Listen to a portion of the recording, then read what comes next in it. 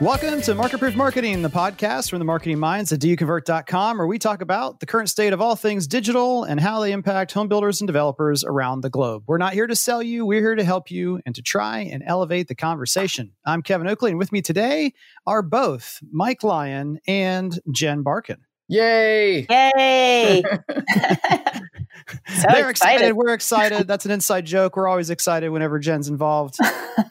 They're here to share their perspective on how marketing and online sales can work hand in hand, particularly on this episode when it comes to live chat. But because we know that no one listening cares about live chat, we're going to start with story time, as always. And we'll get to live chat a little bit later.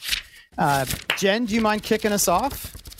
Yeah, absolutely. So I am currently in the process of getting quotes to get my house painted.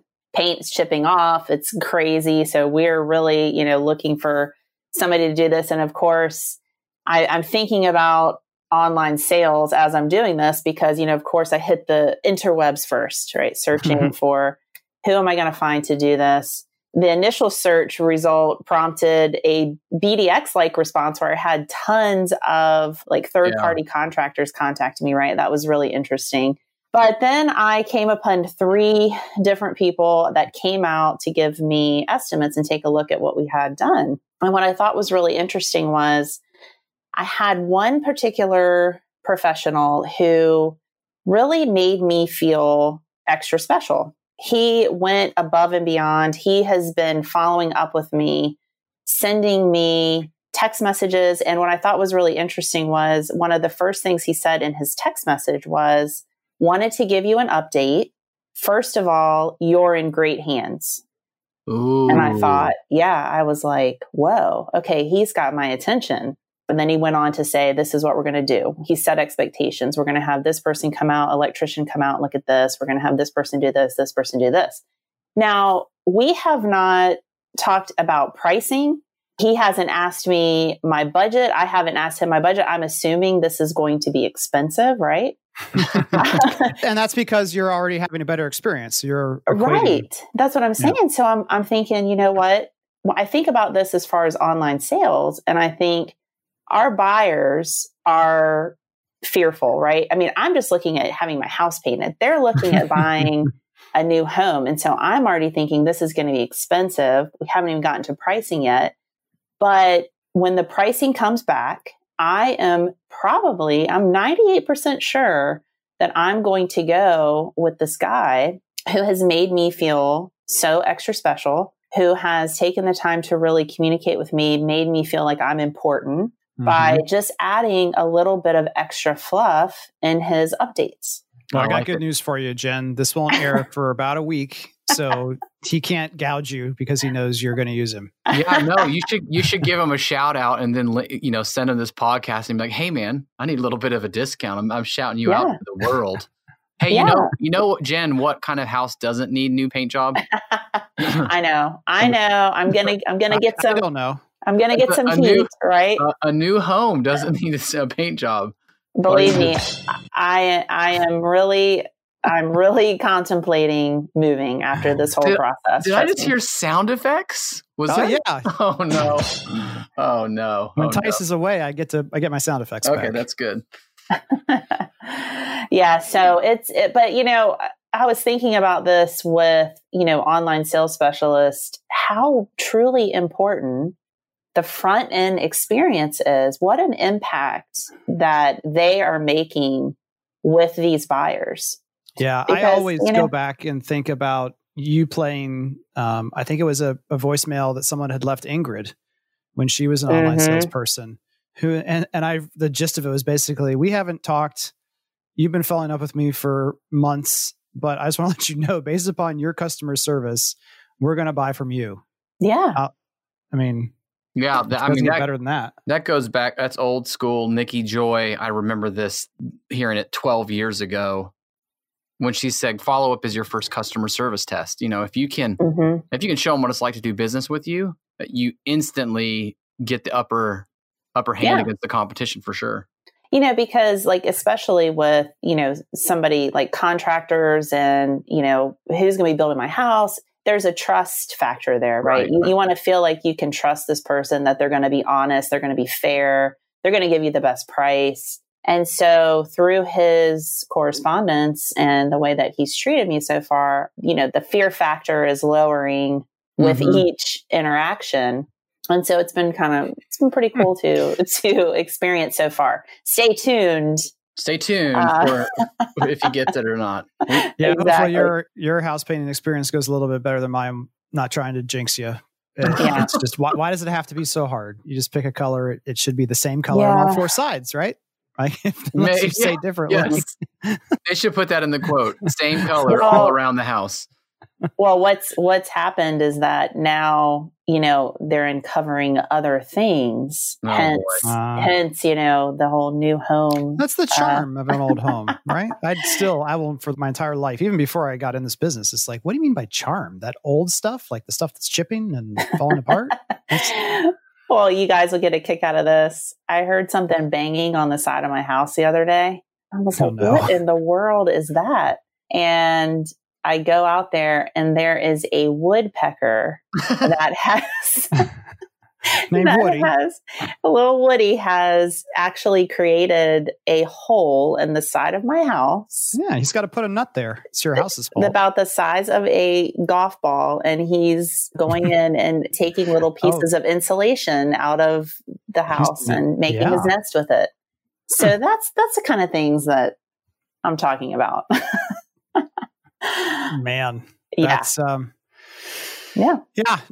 all these guys, whether guys and gals, whether it's lawn services, painting services, even I was blown away by an experience I had with a concrete lifting service, our front walk, because the genius who built the house before we moved in decided to put his own irrigation system, and so there's sinkholes all over the place causing issues. But they followed up with me 3 times in 72 hours. When they did get a hold of me, I said yes. They came out, they did it. They had an electronic receipt. It's amazing how they're using technology combined with the right humans doing the right things to make a much better experience.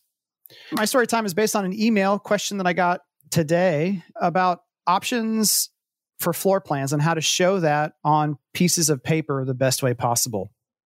And I really had to back up and start a little bit further up the food chain on this one and say, first of all, why does each floor plan exist? So oftentimes you have the same types of options on multiple floor plans. There's always a 2-foot extension here or there, or bump out this room, make this room bigger, add a different kitchen layout. A lot of times options are similar in each one. And so if you have, in this case, she had looked like about 30 different options to structural options to the floor plan that could be chosen to be shown on the floor plan. It was having to step back and say, let's remember why each one of these floor plans exists, which buyer profile or buyer need is it designed to solve, and then grow the options that you're choosing to show, because you can't show them all. Show the best ones that fit on the page. Maybe pull a salesperson from the front line who has a lot of experience, or a sales manager, get their feedback. But you can't show it all on the piece of paper was the first point. So how do you think through that? Is you really have to understand why each house exists. And then that also got me down this mental rabbit trail of thinking, going through this process should also help online salespeople and salespeople. Everyone should know why each home exists. And so when someone's saying, I'm stuck between this floor plan and this floor plan, there should be 1, 2, 3, or 4 different questions that you could ask that would naturally say, well, this is the one for you. This idea of a curated experience is we don't have to have a floor plan meets everyone's needs. We have to have a floor plan that meets Mike's needs and Jen's needs specifically. And how much more clear that story could be told by an online salesperson going through that situation. Back to the floor plans. I think the other upgrade obviously is using a virtual plan online that you can, have all the options shown with an unlimited number of checkboxes. Although there's still an case to be made, you should curate that to a point so it's not overwhelming, but you can obviously show an infinite number of options online. So if you do still have printed pieces of paper that once you do all the hard work of figuring out the answers to the questions I already tasked you with, the final piece is on that brochure. You should always say, this is a representation of the options available for the full list of options to this home design. Go to and put the URL in there. It's a great way to push people back to the site where hopefully they're going anyway, because it's always going to have the most current information. But then it also gives you another opportunity to get a human involved to answer their questions and help them through the process. All right, moving on to the news. We got 2 quick hits and then 2 good articles for a little bit of discussion. Then we'll hop back to chat, because I know as soon as I said that, my favorite quote, my favorite closing technique is the takeaway close. So I love to use it. I know everyone's like, just get to the chat. Let's talk about chat. The first one is that Professional Builder Magazine, or Pro Builder Magazine, is running their 2020 Housing Giants survey. We'll have the link in the show notes. Go ahead, if you are able to, put in your company information in there. That's the only way you're going to get on the survey to show the results. Every once in a while, we'll work with a smaller builder and they're like, well, hot dang, I would have been number 158 on that list, but you didn't fill out the survey, so you're not on there. No bragging rights for you. So definitely go ahead and get that done. Once those results come out too, we'll be having them on the podcast to talk about what they're seeing in terms of trends, people moving up and down on that list. The second is Google's changing stuff. This is an article from Search Engine Land. What? Yeah. Google's changing something? The headline is Unconfirmed Google Search Ranking Update Feels Big. And basically what they're saying, this article is dated February 11th, is that Google seems to be testing things. There's lots of wild swings in keyword volume to different sites, almost changing by the hour, not just by the day or by the week. So the moral of the story, Google's going to change stuff all the time, except for, I don't have a sound effect really to go, and they're going to always focus on getting the customer the best experience, the best answers to the questions and the pain that they're trying to solve when they type in those black letters into the search box. And that brings us to the real topic to discuss, which is another article from searchengineland.com titled Analyzing Search Results Reveals a Lot About Google's View of Useful Content, not content generally, content that's useful, which is again what they're going to prioritize so that we keep going back to the google.com for everything we need. And really, again, like always, this is a great article to pull a lot of pieces out, but this harkens back to something that Andrew Garberson talked about at the Online Summit, 3 years ago, I think, when he was on the podcast, is that just because I'm doing a search, there's really only a couple different intentions, generally speaking, that someone's going to have. And so they break it down in the article as an informational, I want to know more. I added to that. So they said there's 3 major types of searches. I'm adding a 4th. It's still informational, but I'm saying inspirational too, because you might not even know, you want something, but you can't even define what it is. You can't say, tell me more information about this thing, because you can't define it. Like maybe you just saw it, someone else wearing it, or you've heard that such a solution exists to a problem you have. So you're kind of doing more inspirational based searches that are informational as well. Navigational, how do I get to the model home in this community? Where is X? And then transactional, or what I would say is shopping behavior. I want to buy something. I have true intent not to just gather facts and data, but to sift through and make a purchase. And that's really when we talk about content marketing, which we've been talking about a lot for 5-6 years, forever. We really have to be focusing on which one of those search types or 4 search types do we want that content to come up with when it's done organically. Yeah, that's I think it's interesting just to look at the shift where before it was just get your stuff found and to the top, but they didn't really. A lot of people didn't pay attention to what happened after they made it there. They're like, all right, we're at the top. We win. We got there. We stuffed that keyword on the page 15 times. Exactly. It was that's going back 15 years or so, but it was like, wow, this is super easy. But that's when you didn't have a gazillion websites to pick from. So changing it up to where the customer lands somewhere and actually gets to do something with the information, that's huge. You got to pay attention to all of those. Yeah. And one of the other articles that I don't have the link for that I saw yesterday when I was doing my reading time was that they found that the word is, IS, is one of the most important words to add to a site that you're trying to get to rank high, potentially because of the certainty to that in terms of how useful is this content. You're not saying, well, it's kind of like this.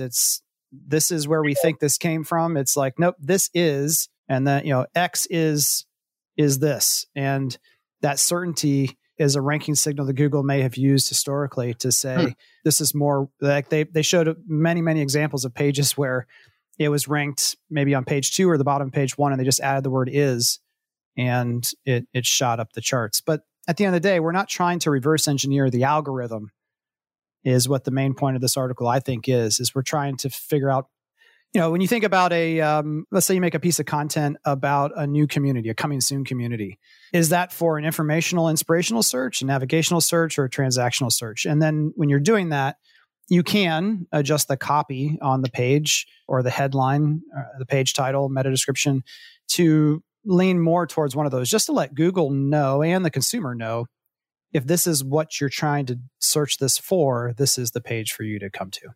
And now, just as a little palate cleanser and maybe appetizer to the chat topic to come after the break, Mike, you found an article here from superoffice.com, a place that I've gone once in my life too. But the headline here is new research. We always like the word new. 21% of companies fail to respond to live chat requests. Tell me more about it. I thought it was interesting polling when you look at data for chat. First of all, the hard thing to find is information that differentiates between retail shopping versus customer support. So first of all, any day that you look at, this one's lumping it all together. So you want to preface it by saying most of what you hear from people talking about this, preaching it, giving best practices, it's customer service support. Exactly. But still, the fact that 21% of live chat support requests are not answered, that was pretty mind-blowing. It's like, okay, why do we have it on if we're not going to answer it? But we see some of those same things when we go out and shop and test out even builder websites. A couple other key points that came out of it. The average wait time for live chat was 2 minutes and 40 seconds.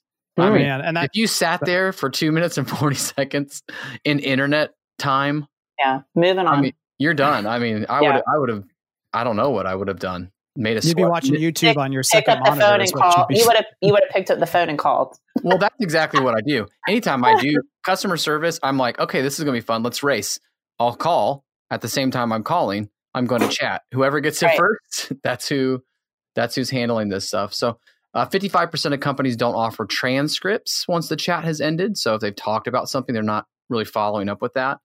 That's really interesting too. That seems like a very easy way to get some contact information that maybe you didn't at the beginning, like almost just an if-then.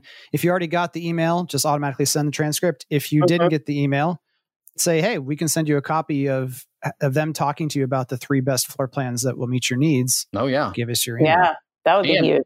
And it can be almost automated too, that when it's done, they get the choice to send that out.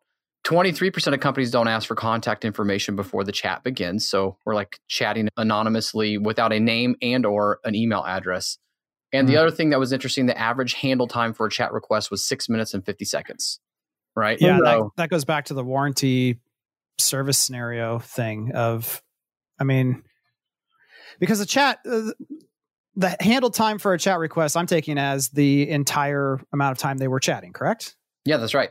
So that doesn't mean that 6 minutes and 50 seconds worth of meaningful information was communicated. That's like, okay, there was a 30-second pause while Juan went off and said, let me check something, and came back in 2 minutes with an answer that you could have looked up on the FAQ yourself. I know. The best, every time anybody who I'm chatting with on customer service goes, I'm going to have to check on that. I'm like, you're chatting with 4 people right now. Right. You're just going to chat with somebody else. Come on.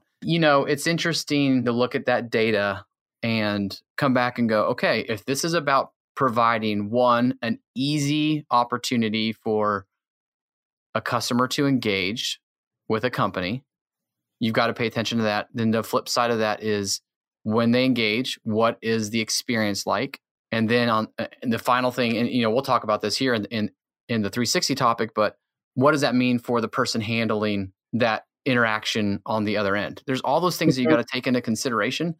And it's just, there's a lot of things that can go wrong. There's a lot of things that can go right, but there's also a lot of things that can go wrong in chat. And they're kind of highlighting some of those things they saw in the survey. I just go back to what you said at the beginning, which is that separating customer service / warranty from a sales interaction is paramount here. Right. Because, would I wait for 2 minutes and 40 seconds for warranty? Probably more so. Well, for sure more so than if I have a question about a product I'm thinking about purchasing.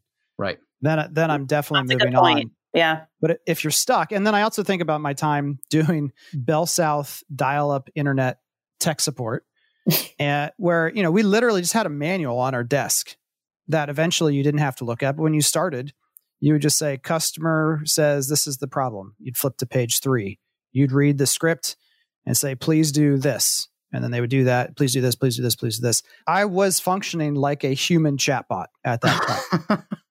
That was what my job was. And that was necessary back in 2002.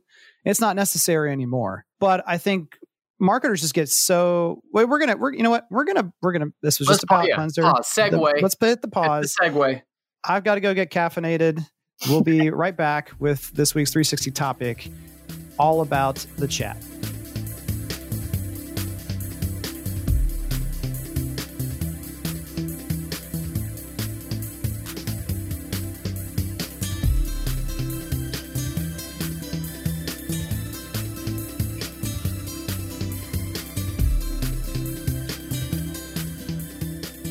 And we're back with my two compadres from Do You Convert, Jen Barkin and Mike Lyon.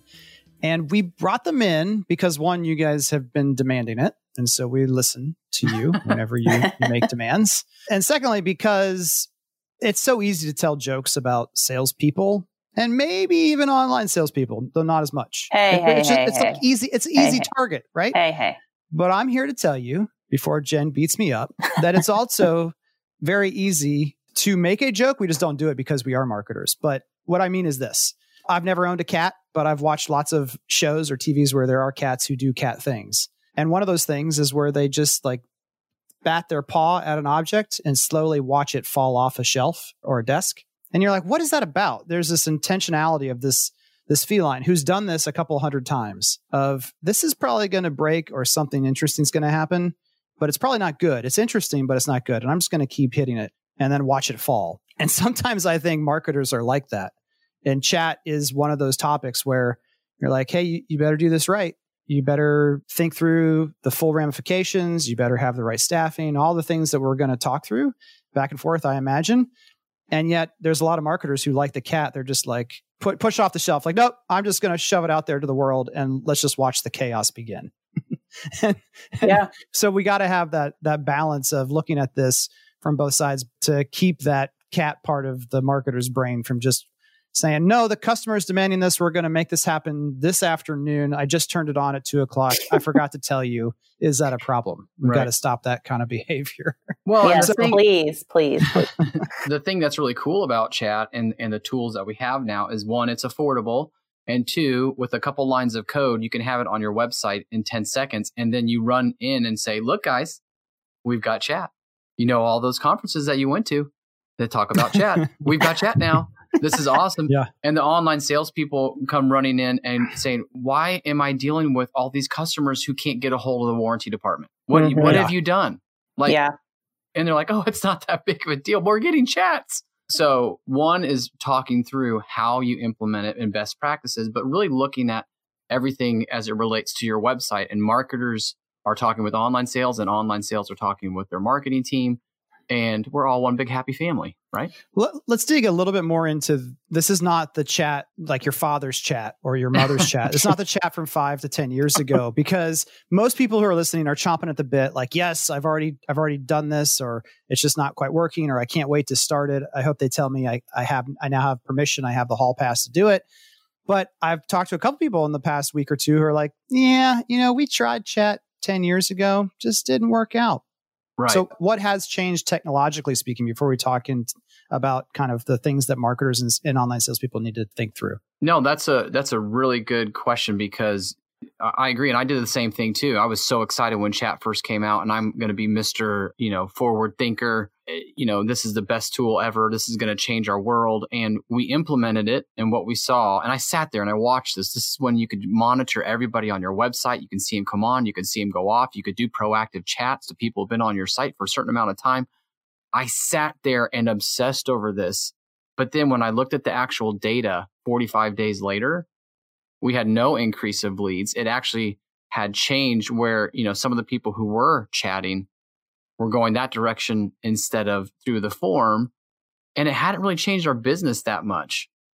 And so for all that time that you were trying to pay attention and sniff out people on your website and do proactive chats, it didn't really help. The other pain point was there was no way to scrub out or redirect chats to what most people were used to using chat for, which is customer service. They want to just get on, get their problems taken care of, get their questions answered, and leave as quickly as possible. And so we were having to handle all that stuff, all while trying to wade through and figure out which person was actually interested in learning more about a home. Now that was, that's circa 2005 and a while back. Chat's changed, and that's a good thing. It's also no longer like some random person from Florida answering the chat when you're not there. That's like right. This idea of having strangers talk to your customers via chat, I think that's pretty much dead. Right. Thankfully. Well, yeah, hopefully. Thank goodness. Yeah. Yeah. Do You Convert does not believe in hosted chat or having people out there manage those conversations, just like we wouldn't really want them managing your phone calls or managing the leads. So yeah, people as intimate with the product and the company, that's who should be managing chat. So chat today is kind of like the phone systems today. It used to be the phone, you would just call in and it'd be a catch-all for everything. And they were dealing with every type of customer under the sun. And now you have call flows or phone trees set up to where they can choose to go to warranty. They can choose to talk to the corporate office. They can choose to reach out because their customer is already in the process, or they can choose to learn more about our new homes and communities. The chat tools today have that option as well. So whether it's called a routine, a playbook, a chatbot, it's kind of managing and pre-screening and helping redirect to the right resource. And for the people who are interested in learning more about a home, it can redirect them right to the online sales specialist or the person who'll be managing the lead. That's really a necessity now. It's no longer like, should I have a filter in place for my phone call? Should I have a filter in place for my chat? It's a necessity with the amount of leads and all the different sources coming into our online sales specialist. That's a quick way to burn somebody out without those filters in place. And it's so easy on this topic to keep like leapfrogging to specific good nuggets of insight like that. But let's back up for a second and look holistically. And Jen, like from the online salesperson's perspective, you're the one who's like, awesome, I'm just going to get like an extra 50 free leads who are highly qualified and ready to turn into appointments at least a 40% ratio. What do they need to think about before they turn chat on? Yeah, for sure. I think, one thing they need to think about, do they have the bandwidth to manage chat properly? It's called live chat for a reason. And so, not responding to, having them sit there for longer than, a minute, 2 minutes, 3 minutes, 5 minutes, sitting there, that is not the purpose of this chat. And so if you can't adequately have the bandwidth to do that, then you need to be able to turn it off or not have it at all. I think, one thing I see that happens sometimes is leaping into this too quickly, like you were saying, and not being really good already at the fundamentals of being an online sales specialist. Well, that's a good point. Like I'm still learning how to be an online sales specialist. I'm still figuring out how to manage the current leads I have. And then, we're going to throw chat into the mix as well. That will cause somebody to just lose their mind because they're still trying to figure it out. And now they've got chat on top of it. So I think bandwidth is the first thing that you need to consider, and our processes and fundamentals in place first. Yeah, I think, and that's where I go back to my example of the marketers. Usually the marketer is the one who's saying, I want an extra 50 leads to make the lead count look better, to make more sales happen, less pressure for me. Let's turn it on, and not really thinking about the bandwidth that's necessary, because they're already getting, especially now in the market. We were talking to someone yesterday who had 2.5 or 2 online salespeople, and they had taken 850 inbound calls last month. It's like, crazy. Those poor people should not be doing chat right now. Right. And all it's going to do is just irritate customers, right? So if we're all keeping the customer experience at the forefront, more leads poorly managed is not the answer. And we're just going to kind of irritate the customer on the front end if we're not able to live chat with them quickly. But can't you, Jen, just turn on a chat bot? Like everyone, like I think Facebook now has a tool where anyone can go in and for their own business, make a chat bot in 10 minutes. So, I mean, it's the same thing, right? Well, no, it's not the same thing. I think Yeah. I think that, we talk about marrying, technology with the personal experience. I think that there's a way to incorporate technology in a positive way with the filters and things like that, but definitely not somebody chatting in the place of a trained professional online sales person. Yeah. And I think it's also easy for online salespeople and salespeople in general to very quickly start to curb qualify people in the online salesperson's case by source.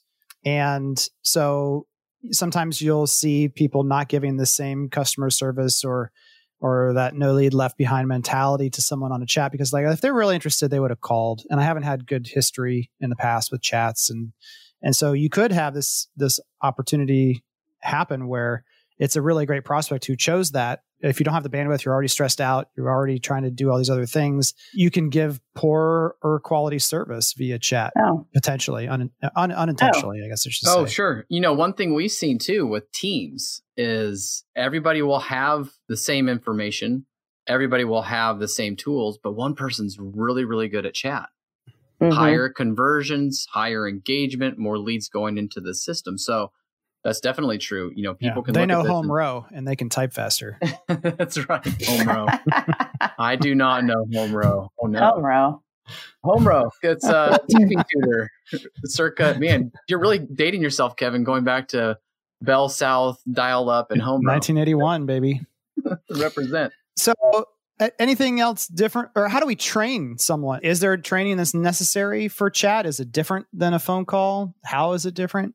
Yeah, I mean, I think we can definitely talk about quick tips, even potentially at the end. Okay. But it's hard to train someone to talk, right? I mean, you usually try and hire someone who is naturally gifted at engaging with customers. Now, how do you train someone to chat whenever the stakes are different? That's like teaching someone how to what's the email etiquette, what's chat etiquette, what's texting etiquette, what's phone etiquette. So there's definitely etiquette in each one of those things. But there are some tips that you can use to make sure you maximize every chat. Right. Well, let's definitely save that at the end. So that's what people are missing out on. They're just like, oh, this is easy. It's just kind of going back and forth and great. Okay, I chatted, so we're good, right? I'm done. Yeah. Uh-huh. So those are things that the online salesperson needs to consider. What about the marketers?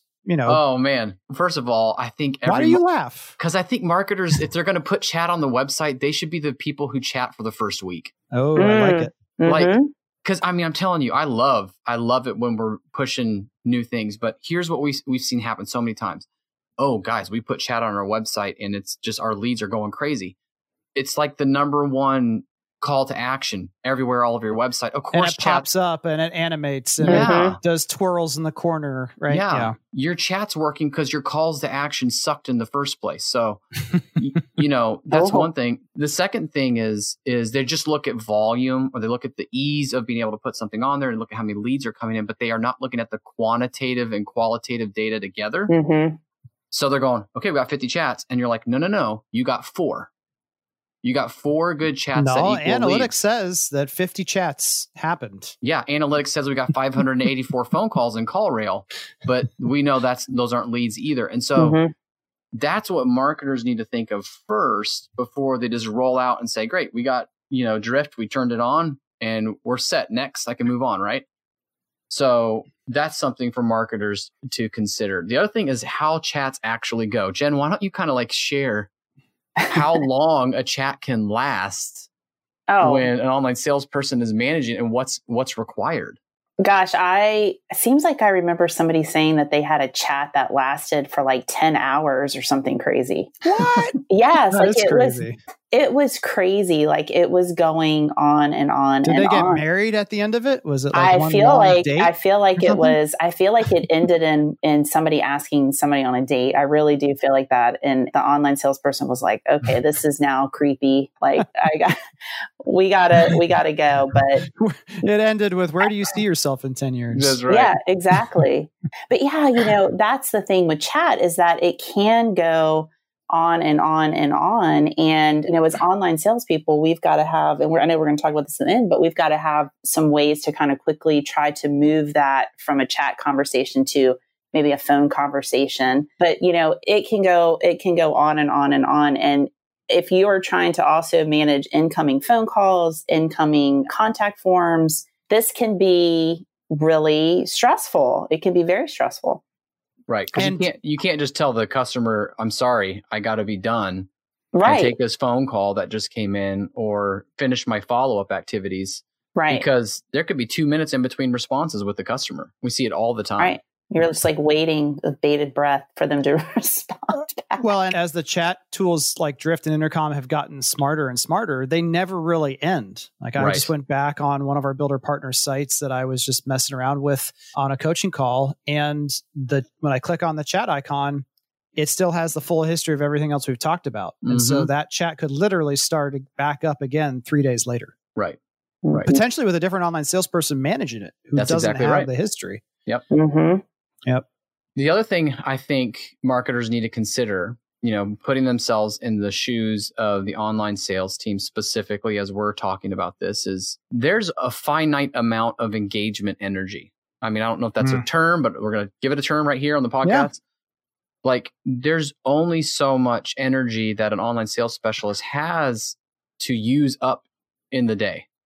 Mm-hmm. And the question is it potentially being wasted on chat if we've got more than enough other opportunities to engage with customers? So again, it's not saying chat's bad or it's not, but if we're only getting 2 or 3 chats out of 10 or 2 or 3 leads out of 10 conversations, and those 10 conversations took a collective 48 minutes, is that where we want the engagement energy going for an online sales specialist? And the answer might be yes in July and August and no in February and March. Right.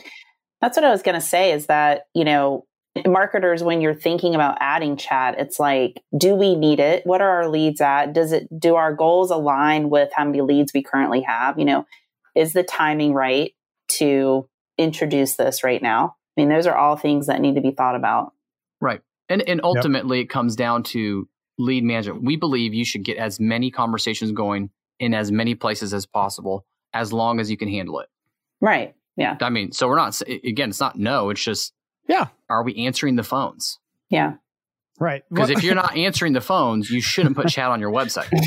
Right. It's kind of, I'm the self-proclaimed king of strange analogies, but it's like if my 13-year-old daughter asks if she can date someone, the answer is going to sound an awful lot to her like no, when in reality, I'm just saying yes, if you meet these 10 conditions. And then she rolls her, dad, and to her, it's no. We're not saying no at all. I mean, we should have said at the very beginning, we love it. It's just too few companies want to invest in it the right way from a personnel standpoint, from a process standpoint, from a truly tracking their numbers. It's the new great thing to do. And let me ask a couple quick questions, because you've spent a lot of time, both of you, working with online salespeople who are using these tools, but also just researching them in general.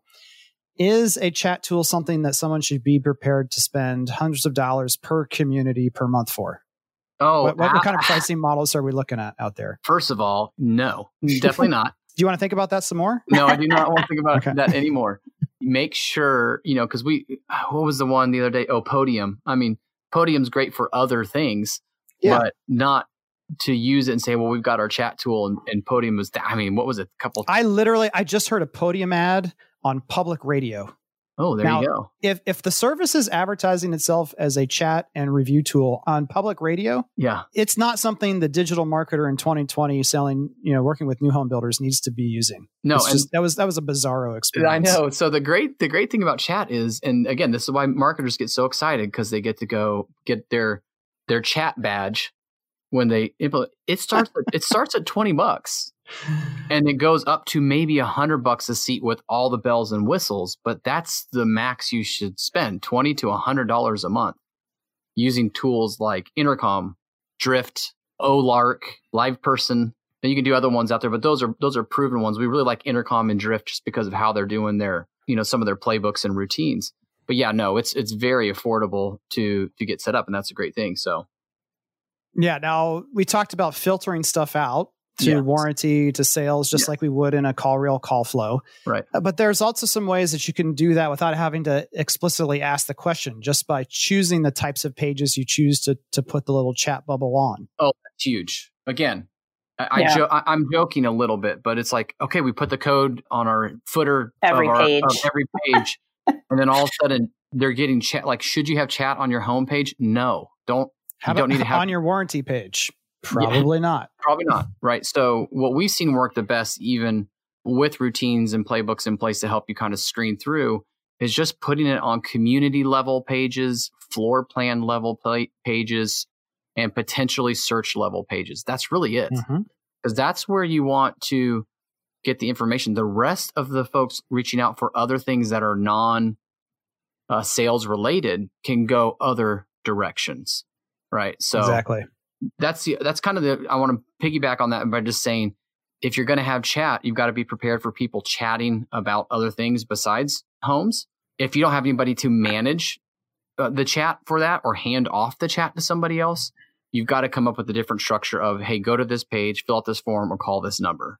Because if not, an online sales specialist, even though they say they don't want to do it, they get stuck in this handling irate customers because they don't want to let them down. And they don't want to provide a bad experience. They just do it whether you say don't, stop doing that and hand it off. They go, I can't. I can help this person. Right. They want to be helpful. Now, this isn't, again, saying you should or shouldn't do chat or that people are doing it or not doing it well. But Jen, if you had to put a percentage on it of all of the online salespeople that you work across the country with all different size builders, all different price points, all different customer experience focuses, what percentage of online salespeople that you work with would you say are excited or glad that they have, like, I'm so glad I have chat as part of my bag of tricks? That's an interesting question. Oh, Kevin, that's a tough question. You're really putting I know it's tough because it's on all sides. It's like, did they implement it well? Like they would like it if they did it right. But just generally, kind of the state of the industry when it comes to online salespeople and their relationship with chat. Yeah, I would really say it's about 50-50. I would say that some people like it when they turn it on, which is something that we didn't really talk about, but I have some time, I'll turn on chat. Yep. And, they're not leaving it on all the time. They're just doing it part of the time. So that's... you just reminded me of a call with someone last week. And they're like, do you have chat turned on? Because I haven't. Oh, yeah, we have chat. Awesome. We log in. I'm just curious to see the volume of what's going on here from a lead perspective. And there were 5 chats in the last 45 days. And she's like, see, we have chat. And I'm like, I don't think you do. Right. If you don't turn it on, you don't have it. But to answer your question, Kevin, in all honesty, and I love my online salespeople, I really can say no one has ever said to me that they are really excited about chat and that they are, like, this is the best thing ever. And I'm like getting so many appointments from this. And I don't think that's the takeaway that I'm hoping to get to. What I'm hoping to get to is that if you ask leadership and or marketing how they feel about the chat that their company is doing, what's the relationship, that they would not be 50-50 or anywhere. It'd be like, 90% would say, yeah, we have it. And it's awesome. Well, it's a chat badge. They got their chat merit badge. But that disconnect is why this topic is worth us talking about. Yeah, is absolutely. The disconnect from the front line to just like, hey, do you have an online salesperson? Yeah, we have someone whose title is online salesperson. Awesome. Do they answer the phone? We don't know. Do you have a CRM? We've got Excel. It's right. You can't just put it on the site and you're done. It's not a badge. To answer that question too, from my end, I've heard of 2 people out there in the industry who like swear by it, but also they're like the sole dedicated people of the team that do chat. They're like, oh yeah, give the chats to them. And they're in California, Toronto, and Vancouver. So they're like, they manage the chat basically. That's their thing. Yeah. Yeah. And so that's where we've seen it where everyone's like, oh my gosh, yeah, I couldn't imagine my life without it. It's like, well, you wouldn't have a job without it because that's all you do. You're the chat person. And so, yeah, it's really just kind of layering it into the mix and just making sure that they're trained properly and they're following the right protocol.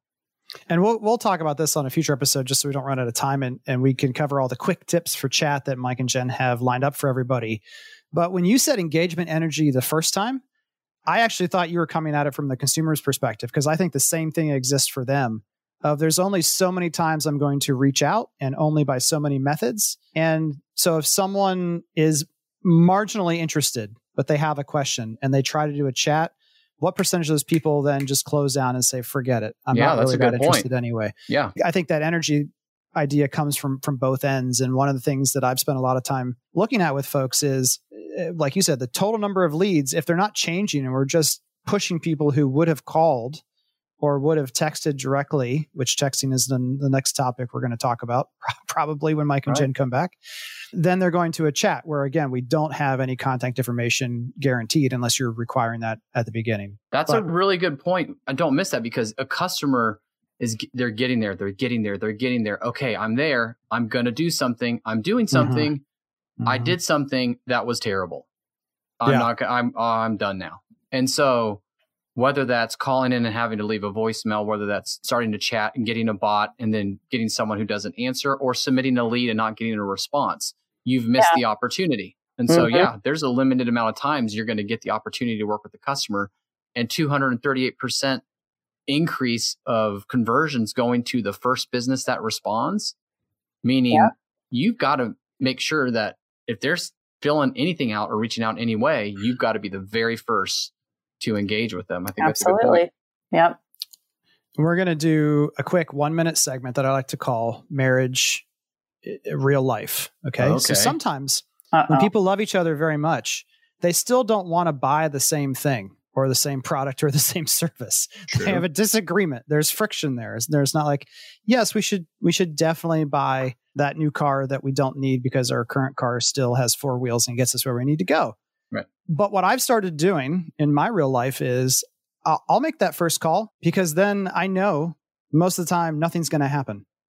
And so then when Melanie comes back and she's like, hey, are we still going to go look at cars? I called him. I said, we'd like to come out. Haven't heard back yet. Oh, that's, too bad. So that's the Marriage Real Life segment. That's okay. Thank you. That's good. I'm so excited we included that in the podcast. And if you ever want to not buy something, offer to be the person to reach out and just wait for the company to get back in touch. Yes. Most of the time you will not have to make that purchase. Oh. All right. Let's get to some quick tips. So we've talked about what each side needs to consider. Now let's just talk about kind of brass tacks as we implement this stuff. Yeah. What are some mines in the ground that we can avoid? Jen, let's do this. Let's go quick because we got limited time, right? We're running out of podcast time. We'll go back and forth. You start, you go first and I'll go from there. Okay, guys, it's live chat. So be responsive. If it's on, you're on, and you got to be quick and fast. I think that's great. The next one is be yourself. I mean, that we see that a lot. People get kind of robotic, but be friendly, be personal, be human, be real fun. Can you use emojis? Use emojis. You can use emojis in chat. All right, Jen, you How about animojis? Yeah, remember my story. You're in good hands, right? Yeah. Fluff it up. Use routines or playbooks. So remember those filters, make sure you set those up so that you are filtering out the warranty requests, the vendor requests, hey, can I work here? Yeah. I got to do a Zach Morris timeout here because I've got someone pulled up, and in their routine, this is real life feedback here. Okay. It says, hey there, do you have any questions about building a home? And one of the 4 options in the routine is, no, I'm just browsing. Oh, geez. We gave them their objection. If you didn't have the objection already, we're going to go ahead and give that as an option. That's good. Yeah, don't do that, folks. Okay. Don't do that. Okay, continue. Sorry.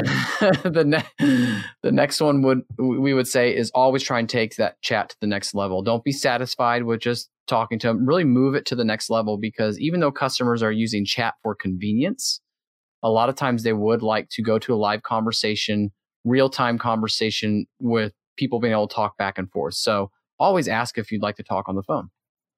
Definitely. Also, guys, get their information. we think that email should be required. Always be asking for the best number to follow up with them so that you can send them some specific information afterwards. They need to be going into your CRM. You need to be following up with them in your CRM. Make sure you're labeling them as a chat so you can keep track of your conversions. What's happening with these chats afterwards. I want to clarify what she said when she's talking about email should be required. I strongly feel email should be required because, again, we have finite amount of engagement energy from the online sales team. Mm-hmm. This is the trade-off. If you're the trade-off for the customer, they'll put their email in when they can get something of value. Something of value for them is I can get it to a live person right now and get some information. This is great. I'm going to give my name and my email address. We don't have to go through a big long form to start chatting. But I definitely think you should get an email that should be required. And really, you can, again, like Kevin said, when it's super busy and we got more leads than we can work, you turn that requirement on. If you want to try it and turn it off and see if you can get it through a conversation, then turn it off. But we think it should be required. Hey, the tool that we're using, by the way, to record this podcast has, it looks like Intercom as their chat solution in the corner. Yeah. And I clicked on it and it says, hey there. Everything's running smoothly. Have a great recording. If you want to start a conversation with us, the team below, and it shows their 3 lovely faces. That's right. Typically replies in under 2 hours. Yes. Well, and see, listen. So this is the big difference. Let's talk about Intercom. What I like about Intercom is if you're going to use it as a messaging tool, like start a conversation. This isn't live chat. This is filling out a quick form and getting your question answered. It does that based on how you engage with it. Or if it's live chat, you just start chatting right away. Yeah. But that's what I like is like, if it's off, that kind of leads us to the last tip. Turn it on, then turn it off. Mm-hmm. Use it when it's time to use it, but don't leave it on unattended. You don't want to have an unattended customer service channel that nobody's home. Especially if you're using something like Podium or it is not connected to your CRM. That you don't want to get Kevin frustrated on a call. Be like, oh yeah, we've got a ton of leads from chat. And we find out that again, it's because you left it on. Right. And so all you can do is get that form filled out on chat, but it's not connected to anything. Are you kidding me? Yeah. And here's the reality. At the end of the day, if you take time and set this up, the systems and the processes the right way, chat can work really well for you. Most people just plug it in, turn it on, and get frustrated. Mm-hmm. And they go, we're done. Okay, so I'm just turning it off. This is annoying. And so if you're using chat as a tool, make sure you understand the tool, know how to work the tool, know how to integrate the tool, and you're following these quick tips. So that's our big recommendation from us. Chat is fun if you do it right. Yeah, I'm so glad you had us on to talk about this, Kevin, because it's about communication too between online sales and marketing. Just talking about this ahead of time, making sure that everybody's on the same page. That's with any lead in general, like any new thing that you're doing, whoever's going to be managing it on the front end, there needs to be a conversation. Yeah. So. It took a few good years, but I think we finally got marketers to stop sending out emails before online salespeople can know what it's about. That's I think, hopefully. Sending them out on their day off. That's a good one too. And so we got to be well-rounded in that and not let our excitement as marketers get us. We got to think through and be strategic at the same time. Yeah. And one thing I'll end this with is saying the online sales role doesn't exist without marketers.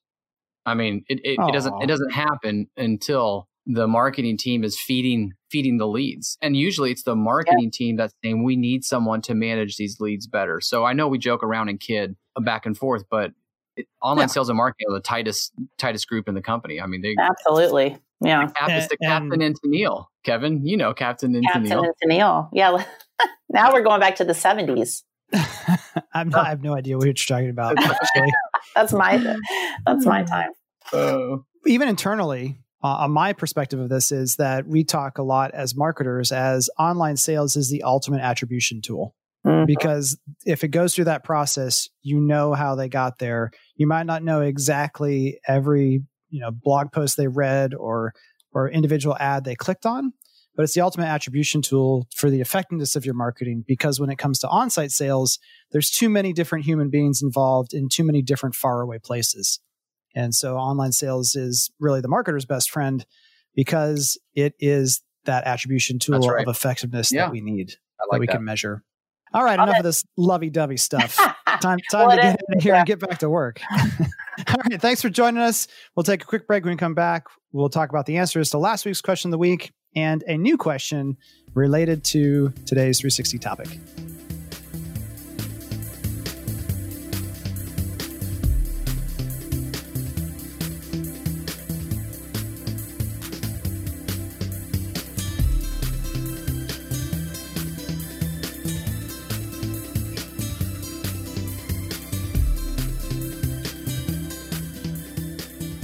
All right, let's round out the show with answers to last week's question of the week, which was, what's your favorite piece of content that tells a brand story from outside of the building industry? And remember, in this case, we are giving away 10 copies of the Content Fuel Framework, How to Generate Unlimited Story Ideas for Marketers and Creators by Melanie Diesel. She was our guest. She was our guest on a previous episode. And here we go, diving into the comments. Thais, our own Thais, with the first one from Volvo. And she correctly predicted that most of these would be videos. In fact, as I'm scrolling through here, I think all of them are videos, maybe because she set the trend, but Thais, your prediction was correct. And we'll have a link in the show notes so you can go watch all these because there's a lot of really good ones. Jennifer Walsh and Angela McKay. Google's Year of Search Trends was one. Meredith Oliver, Southwest Airlines, Behind Every Seat is a Story, which you see some commonalities here in some of these, which was the one from Chick-fil-A that Andrew, our very own ad doctor, posted, which was Every Life Has a Story. So every seat has a story. Every life has a story. Heidi Schroeder, Yeti, has some amazing video content.